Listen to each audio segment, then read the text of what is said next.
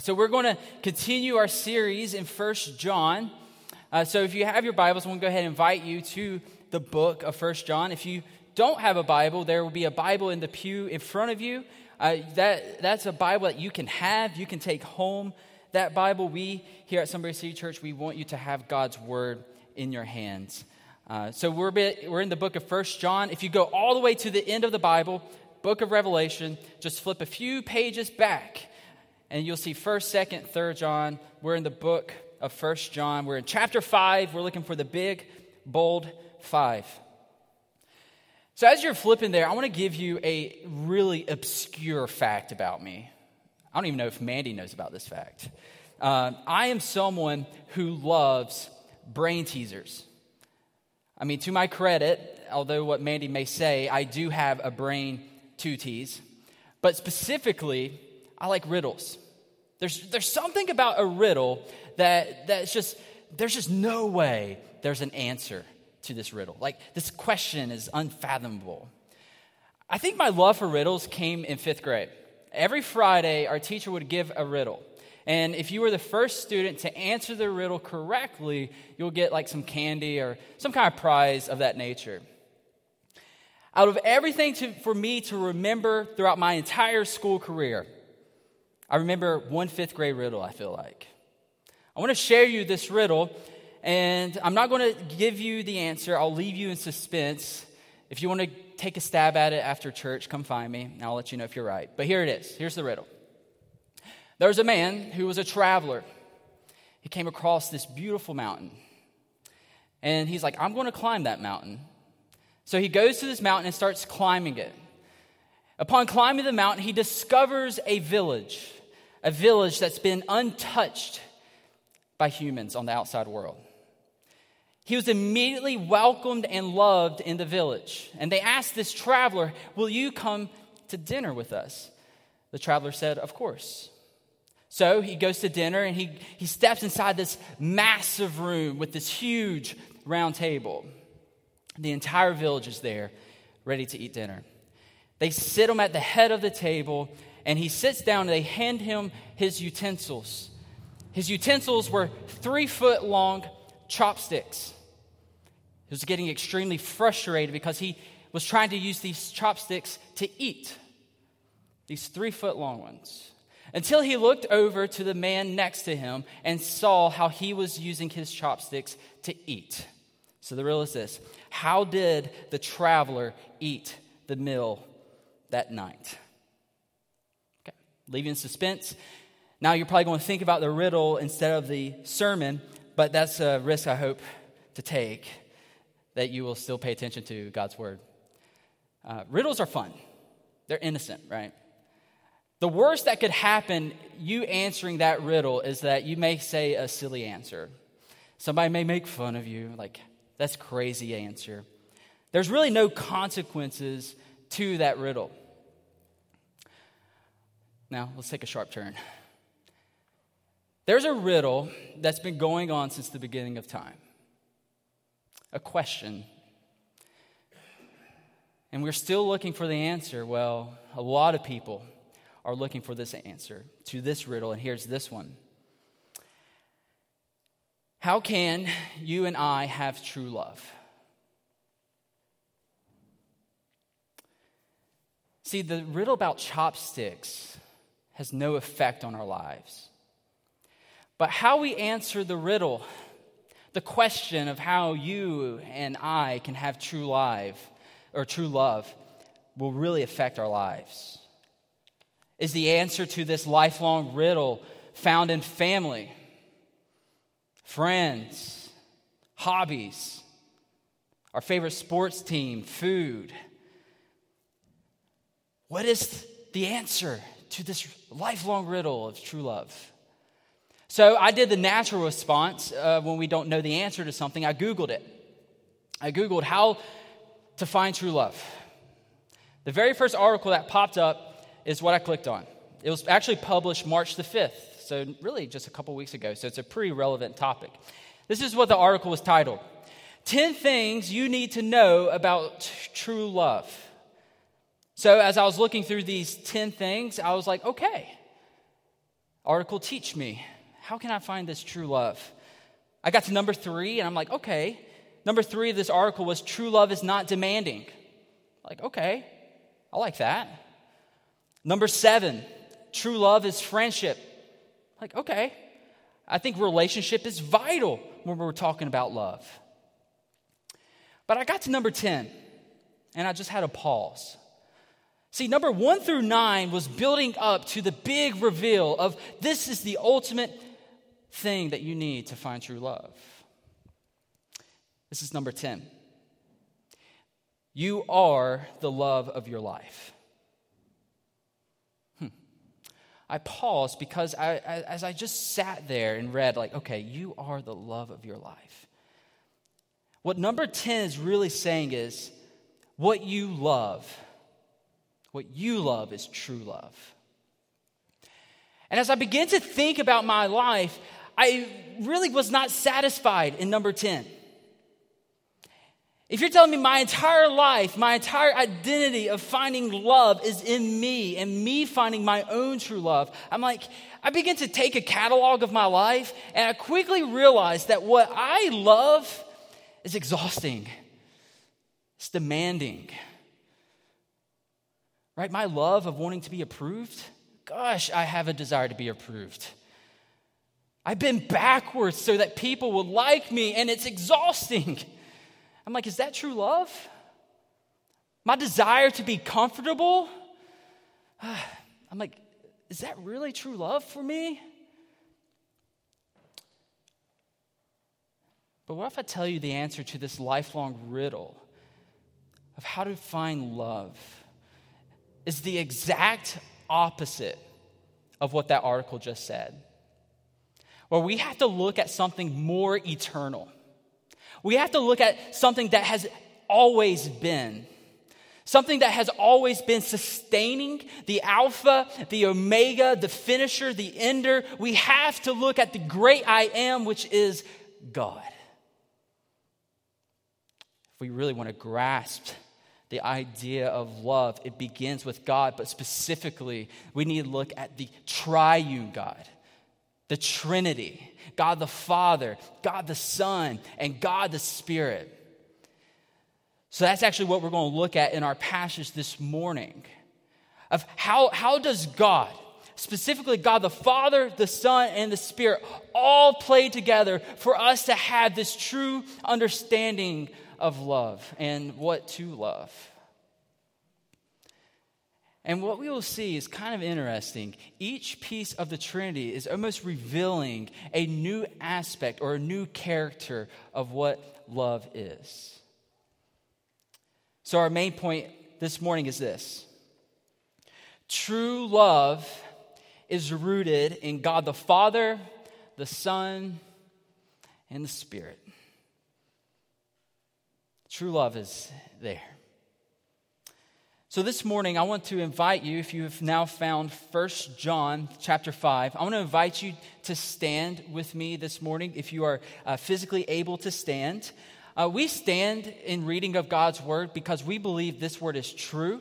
It is deserving of reverence and respect. So let's read the word of the Lord together this morning. 1 John chapter 5, verse 1 through 12. All right, verse 1. Everyone who believes that Jesus is Christ has been born of God, and everyone who loves the Father loves whoever has been born of him. By this we know that we love the children of God, when we love God and obey his commandments. For this is the love of God, that we keep his commandments, and his commandments are not burdensome.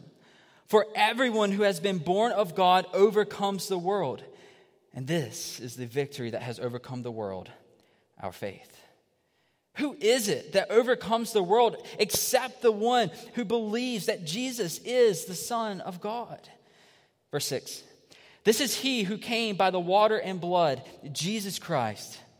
Not by water only, but by the water and the blood.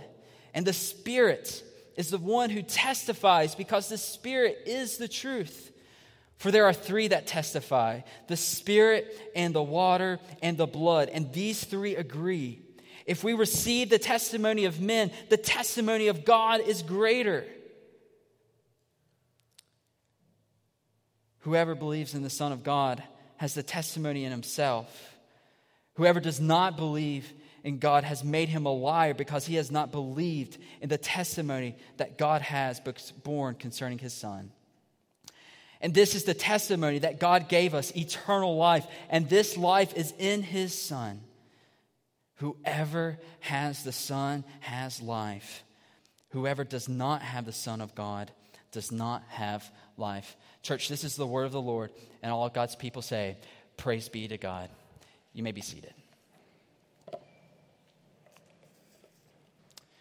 So we're getting close to finishing our sermon series in 1 John of what's love got to do with it. There's actually one more sermon in our series. And what we've been really doing, we've been unraveling one word, love. What is love? And what we've seen John do in this book is that he's almost like was holding up this word love, and each passage just spinning it. And we were looking at just a different aspect of what true love really is. So far in our series, we saw that love is joyful. Love brings life. Love pushes us to love others. Love is not deceitful, but love is truthful, right? And we saw how all these ideas of love is centered on God. And the reason why we need this series is just like the article that I mentioned and referenced earlier, and like all the outlets of social media or news, when we walk in the hallways at work or at home, like wherever we're at, we're hearing this idea of love, and we need to know, all right, is this the love I need? And so often when we hear this worldly love, it goes straight back to what that article was talking about. It's a self-love.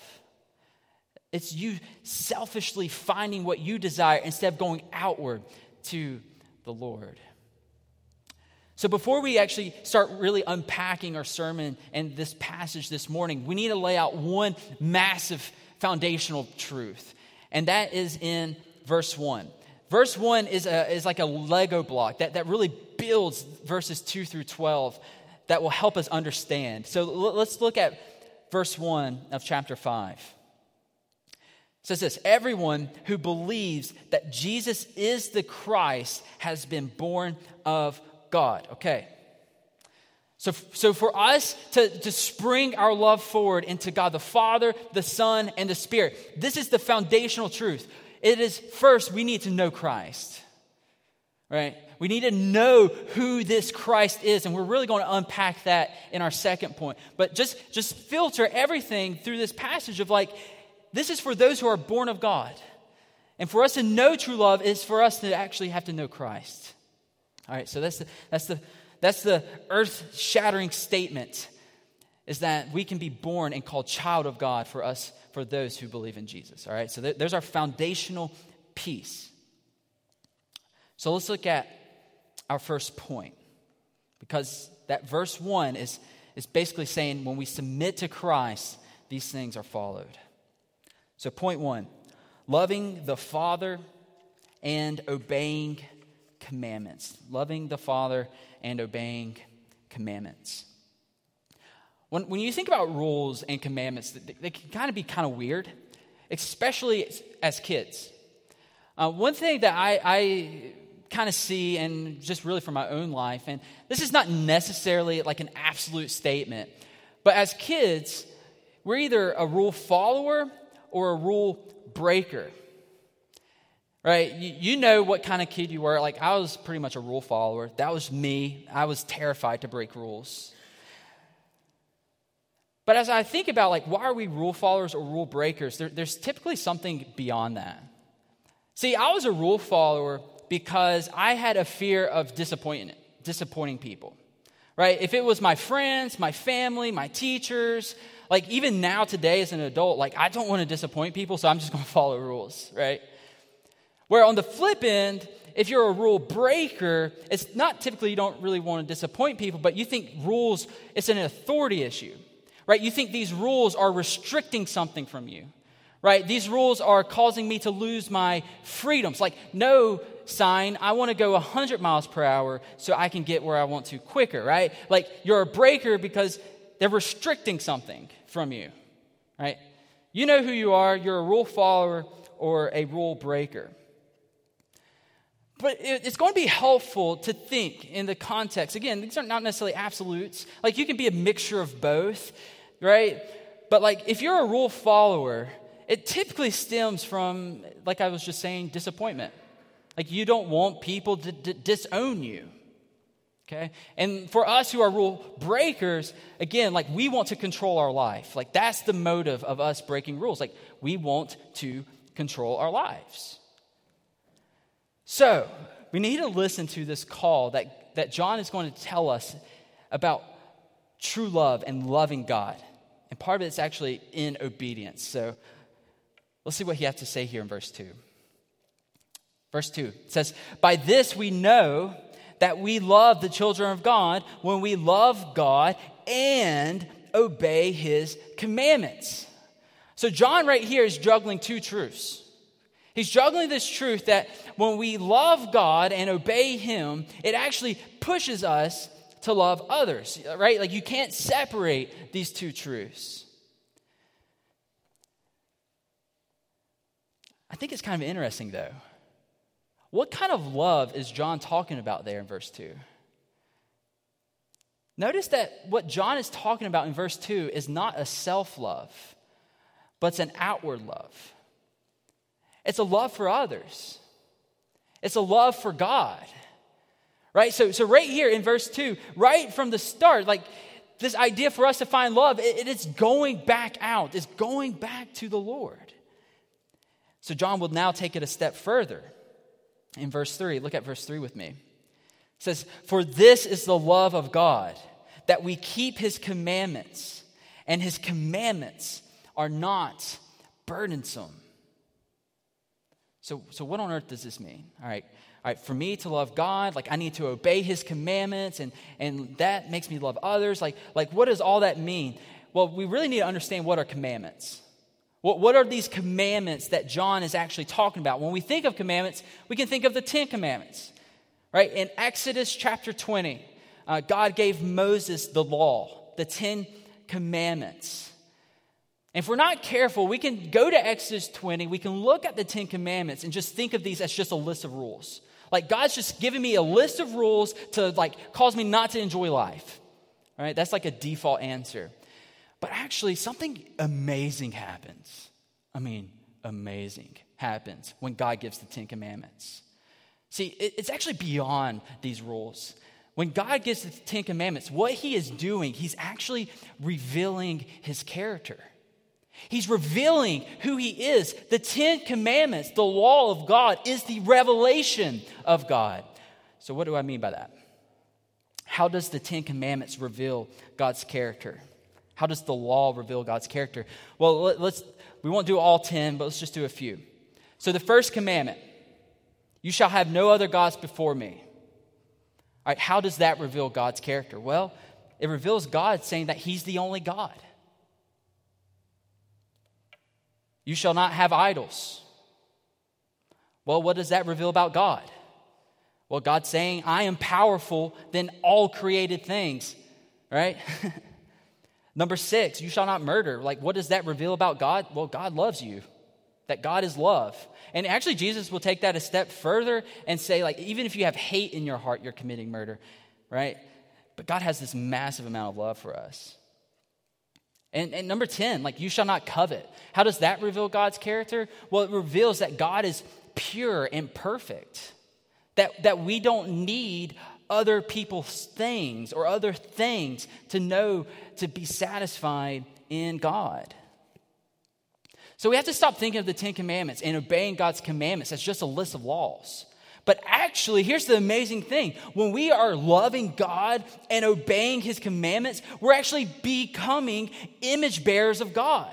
We're reflecting the very image who God is. So when we love others, we're reflecting the love of God. When we are not taking any other gods before us, we are showing that there's only one true God. When we don't covet, we're showing that we are satisfied in a pure and a perfect and a holy God. Do you see the correlation there? When we obey his commandments, we're actually magnifying who God is. See, it's so much more than just a list of rules. Jesus actually will help us with this.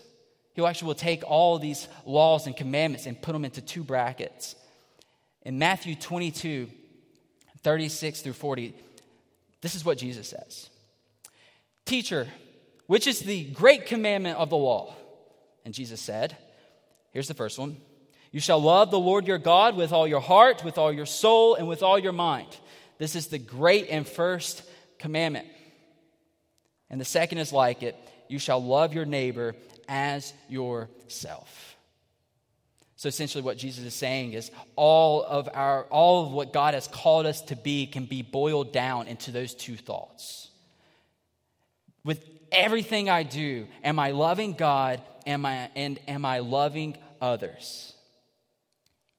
And if you think about it, every sin that we commit is either disobeying God's commandments and is either following into the category of like, I'm sinning against God or I'm sinning against others. So let's back up. Let's back up to what I was talking about at the start of this point where are you a rule follower or a rule breaker? Now we're really going to start searching our hearts here in a second where if you're a rule follower, it could be tempting to look at the commandments of God and be like, all right, God, I'm following your rules. Look at me. I checked the box of reading the Bible. I checked the box of praying. I gave money to the church. I went to missional community. I actually listened to another sermon this week, God. Do you see all that I am doing? Because the reason why you're checking off boxes is that you have a fear that God will just disown you, that he will disapprove you. Right? If you're like the rule breaker, you may think like, God, I look at all these commandments and all I see is that you're trying to control my life. You're trying to tell me how to spend my money, God. You're trying to tell me what my eyes can watch on TV. You're trying to tell me what to do. Right? It's a complete authority issue in God. It's a complete lack of control. And we need to know the motives of why are we wanting to love God? Because if our motive to love God is so that he won't disown us, or if our motive is just completely ignore the rules because he's keeping all authority from us, then we're missing the complete picture of loving God and obeying his commandments. Whichever way we approach God and obeying his commandments, if we continue the path of like just trying to find approval in God, or you're just running from God and just trying to have control, it is exhausting. The reason why that way of living is exhausting is that there's going to be a constant trail of guilt behind you. Being created as God's image bearers, you were created with the purpose to not sin, to reflect a perfect God. And every time we sin, we're choosing to not reflect God. And there's just guilt after guilt after guilt. So the way that we can test the genuineness of our faith, test the genuineness of our love for God, can be at verse 3. It says this, and his commandments are not burdensome. When we look at all these things that God has asked us to live, when we gladly surrender to God the Father in total dependence on him, it is joy that fills our lives, not guilt. And the reason why there is joy, look at verse 4. For everyone who has been born of God overcomes the world. And this is the victory that has overcome the world, our faith. Do you see the joy there? The reason why we can go to God with a love to obey his commandments is that through Christ, he has already given us victory. He has already given us approval. He has already drawn us in as his son and daughters for those who know Jesus. So who can take away the temptations of our sin and help us to fight against our sin? Who can help us to pursue a life of following the Lord? That's what we'll see in our next point. Point 2, loving the Son and receiving life. Loving the Son and receiving life. Before we look at this life that God gives, we first need to look at the warning that John is going to give us. So look at verse 12 with me. Look at the verse right after the comma. It says, whoever does not have the Son of God does not have life. Sorry. Read verse 12 again. Whoever does not have the Son of God does not have life. When we deny Jesus, we're actually choosing the path of death. When we are continuing to choose to put our love in sin and continue to place our love in the world, we're actually not choosing life. We're choosing death. And that's what John wants us to see here. A verse that really paints the picture for those who chooses the path of sin and the path of the world is Ephesians 4:18 through 19. When I read this verse, just listen to the descriptor words of these two verses. Ephesians 4:18 through 19. They are darkened in their understanding, alienated from the life of God because of the ignorance that is in them. Due to their hardness of heart, they have become callous and they have given themselves up to sensuality, greedy, to practice every kind of impurity. So when we're trying to answer the question, what is love, and finding true love, John was telling us it's in Jesus. But when we just pause and take a quick snapshot of news and social media and hearing what people are talking about, it doesn't seem so loving. It actually kind of resembles what Ephesians 4 was saying. It kind of seems darkened, alienating, hardness of heart, callous. They've given themselves up to sensuality, to practice every kind of impurity. The way the world is living is exactly the way that Paul was describing in Ephesians. It's the way to death. And here's a warning that should just make us run straight to Jesus. Look at verse 10. Whoever believes in the Son of God has the testimony in himself. And here's the warning. Whoever does not believe God has made him a liar because he has not believed in the testimony that God has borne concerning his Son. Church, we can't miss that. What's John saying there? What John is saying, so we have people all around us. We have family. We have friends, we have our coworkers, we have our neighbors. And if we're not careful, even ourselves, where we will wake up, we'll live out our own lives, we'll live our own desires, we'll do this self-love thing that this article was talking about. We'll continue to push into that.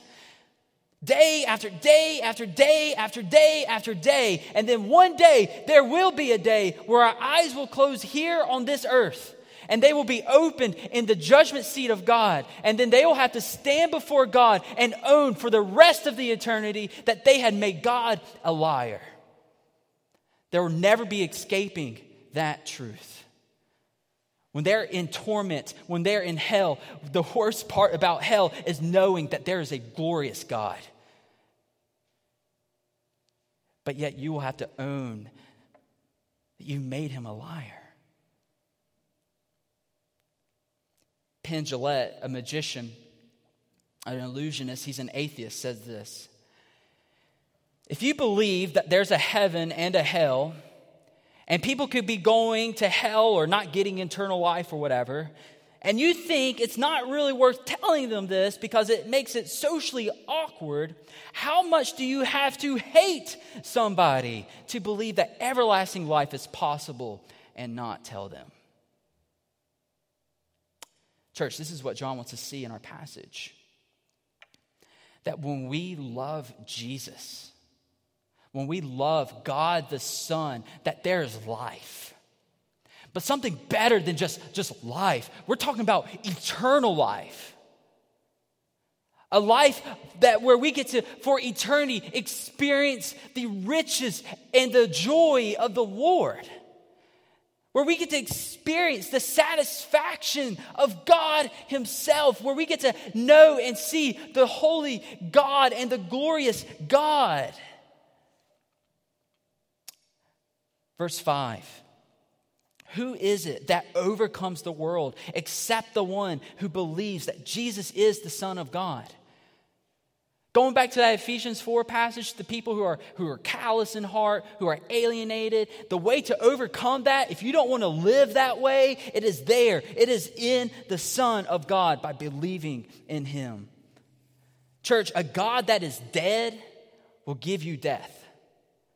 Right? A God of phone, a God of money, a God of sports, a God of family. Like, those may be good things, but it will give you death. But a God that is alive can give life. And we know that our God is alive because when we look in Scripture, when we look at God the Son, what we see is that 3 days after his death on the cross, that there was a victorious resurrection. So since God is alive, therefore he can give you life. That's why the resurrection is so vital for our faith. With the promise that one day we too will be resurrected like him. So for us to have this life and to overcome this world, just one more time of repetition, verse 5. It's the one who believes that Jesus is the Son of God. That's it. This life, this love we're trying to find is not some rocket science formula, but it's a simple faith. It is belief in Jesus. So when we love Jesus, he doesn't just give us this life, but this eternal life. So the more that we push in with Jesus, the more we center ourselves in the gospel, the more we get to experience the warmth of Christ, the riches of Christ. And what this eternal life means is that starting today in this broken world that we live in, that means we get to have joy. We get to have hope. We get to have peace. We're able to look and process things that's happening in this world and still have comfort knowing that there is a sovereign God. That should help us wake up in the morning, church, knowing that the joy of our salvation is in the Lord. Knowing that Christ is not dead, but he is alive. And there will be one day a beautiful hope where we too will be with him forever in eternity. By no means does believing in Jesus exempt us from all of life's difficult trials and worries and tribulations. You can look at Jesus' life. You can look at the apostles' life. Jesus died. A lot of the apostles died, were martyred for their faith. Doesn't necessarily mean that we'll have an easy life, but what it does mean is that when life seems its hardest or at its best, that at the end of the day, that no one and nothing can take the life that God has given us in his Son. Praise the Lord for that. So we've looked at God the Father and loving him and his commandments. We've looked at loving Jesus because Jesus has died for us and the life that Jesus gives us. And there's one more piece to the Trinity. Point 3, loving the Spirit and knowing truth. Loving the Spirit and knowing truth. So have you ever had a moment where you just said, I can't believe this is true?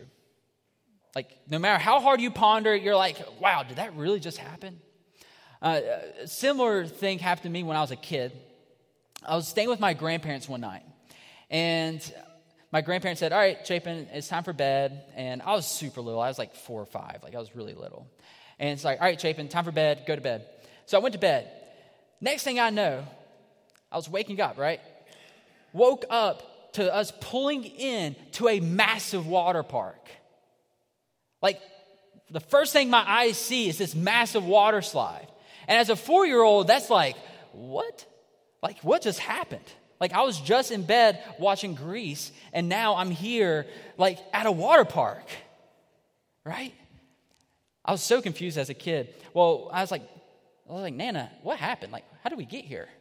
And I thought we, like, teleported. Like, I had no idea what went on. She said, well, your grandpa picked you up at, like, 4 a.m., and we placed you in the back seat of the car, and there was, like, it's like a mattress back there. They had it so cozy and comfy, so I didn't wake up. on driving to the water park. I couldn't believe it. Two things about that story. One, if you want to steal me, you can do that while I'm asleep. Definitely learned that then. But number two, a little bit more seriously, I needed the truth of my grandma to bring clarity of how we got to the water park, right? The more we know and the more we have truth, the more clear we can see situations. That's what the Spirit of God does. Right? When things seem fuzzy and like, can I really believe that? Can I really believe Jesus died for me? Can I really believe in the resurrection? It just seems too hard to believe. That's the role of the Spirit. It actually gives us the confidence that we get to have. The Spirit reveals the clearer picture of who Christ and who God is. So when John was writing this book, 1 John, he's actually addressing a major false teaching of who Jesus was. What the false teaching was is that they were teaching that that there's the Spirit of Christ that came to him at his baptism. And right before Jesus died, that Spirit left. So what that means is that there was no Savior on the cross.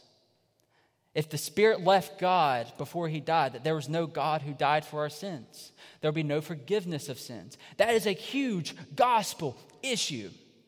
So what John is doing here in this section of Scripture is saying, no. Who died on the cross was actually Jesus. He was the Son of God. And the way that we know he was the Son of God is here in verses 6 through 9. It says this. This is he who came by water and blood, Jesus Christ. Not by water only, but by water and the blood. And here it is. And the Spirit is the one who testifies, because the Spirit is truth. For there's three that testify, the Spirit and the water and the blood. And these three agree. So what is this truth that the Spirit is testifying? What is this truth that the Spirit is revealing? Well, thankfully, John also wrote the Gospel of John, right? There's Matthew, Mark, Luke, and John. The same John who wrote this wrote the Gospel of John. So in his Gospel, John 19, 33 through 34, just listen to how similar this language is to the verses we just read. But when they came to Jesus and saw that he was already dead, they did not break his legs. And here it is. But one of the soldiers pierced his side with a spear, and at once there came out blood and water. Two things. One, John is addressing this false teaching. He's saying, no, Jesus, who was on the cross, one, he was fully man. Water and blood came out.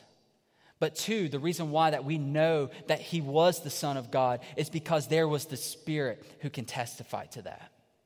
The Spirit who can bring truth to that. And again, we can see that in verse 10.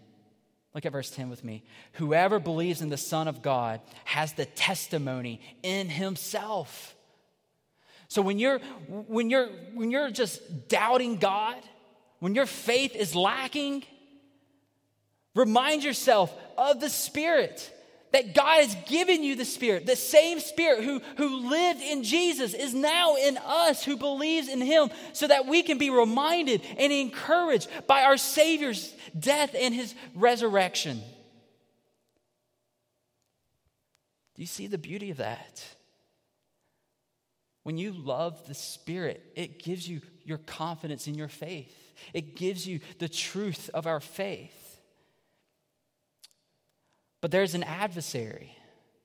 There's someone who is roaring and prowling around like a lion who wants to convince you the truth of the Spirit is actually just lies, right? Satan. So have you ever been spiritually stuck? Maybe right now you're spiritually stuck.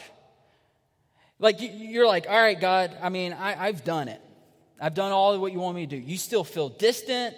You still are way out there. God, you fed me to the wolves. God, I've listened to many sermons this week. I've listened to the Christian music. I've prayed, but nothing is happening. You're just in this constant cycle of spiritual darkness.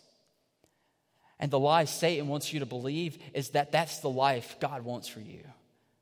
that God wants you to have this lacking, joyous life in the Lord. That's what Satan is trying to put in you. And I wish that there was some magic pill that we can take to fix our spiritual stuckness, if that's even a word, to become spiritually unstuck.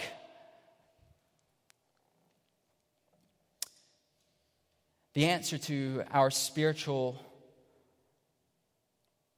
I'm saying again, stuckness, being spiritually stuck, the answer to that is actually here. It's the answer that you may not want to hear, but it's what he gave us, which is his Spirit. It's his Spirit, church. When you feel alone, when you feel worthless, when you feel unlovable, the Spirit of God can remind you of God the Father who gave up his Son for you.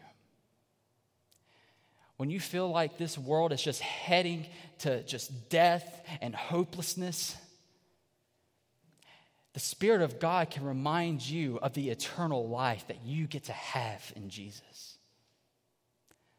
Church, love the Spirit of God. We talk a lot about God the Father. We talk a lot about Jesus, and we need to. But some reason, we've just allowed the Spirit to be quiet. We've quenched it. Allow it to breathe life in you. So when you read the Bible, allow the Spirit to refresh you in the eternal Word of God. When you go to him in prayer, allow the Spirit to intercede on your behalf and being refreshed and renewed in your relationship with God the Father. The Spirit is truth, church. The Spirit also can remind us of the faithfulness and the promises of God. One of the promises of God that just helps me in those seasons of feeling spiritually stuck is Ephesians 1:13. So if you're in that season, be encouraged by the Lord. Ephesians 1:13. In him you also, when you heard the word of truth, the gospel of your salvation, and believed in him. And here's your promise: we're sealed with the promised Holy Spirit. What that means is that no one and nothing can ever take away your Christ. Nothing can take away what Christ did on the cross for you and for me. Nothing can take away of the love of the Father. You are sealed. You are his. Be encouraged in that, church. So how are you going to respond to the Trinity? Are you going to pursue in surrenderance to God? Are you going to obey his commandments?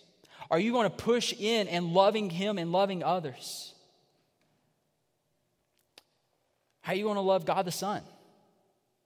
Are you going to finally hang up the hat and trying to figure life out on your own? Or finally pursue the one who has already figured everything out and take his life, his eternal life? Believe in Jesus. What are you going to do with the Spirit? Are you going to take the truth of the Spirit, relying on the Spirit's comfort and power in your own life, or are you going to continue to run to the lies of the world? Continue to run to technology, to sports, to your family, to money, whatever fill the blank is for you. Are you going to run to the Spirit for truth this morning? Church, true love is rooted in God the Father, God the Son, and God the Spirit. Let us pray. Father, how undeserving we are to be able to have you. Father, daily we are choosing the path of sin. Father, daily we choose not to obey you. Daily we choose the life of the world. Daily we choose the truths of the world. But yet, knowing all of our mess ups and hiccups, you still had sent Jesus to die for us so that we can know what true love is. Father, I pray that this morning that you use your words to change our hearts. Father, I pray that if we don't know you, that if we have fallen out of relationship with you, or if we just never had one to begin with, that today is the day that we find love, that we find you, Lord, that we see Jesus. Father, bring your Spirit to us. We need its truth this morning. We ask this in your name. Amen.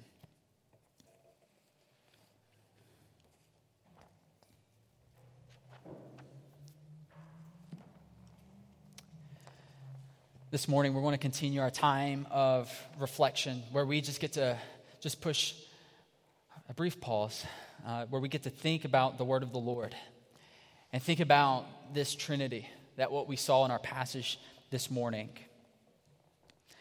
To help us with that, Proverbs 3, 2-4 says this: "Let not steadfast love and faithfulness forsake you. Bind them around your neck. Write them on the tablet of your heart, so you will find favor and good success in the sight of God and man." When we think about our passage this morning, there's a lot of things that we have written on our hearts. There's a lot of things that we have bounded around our neck. A lot of things within the world that has convinced us that this is what love is. So this morning, let's just take a brief moment and just confess. Confess the areas of our lives that we have not been loving God the Father, the Son, and the Spirit in. And just plead with Him to continue to work in our hearts this morning.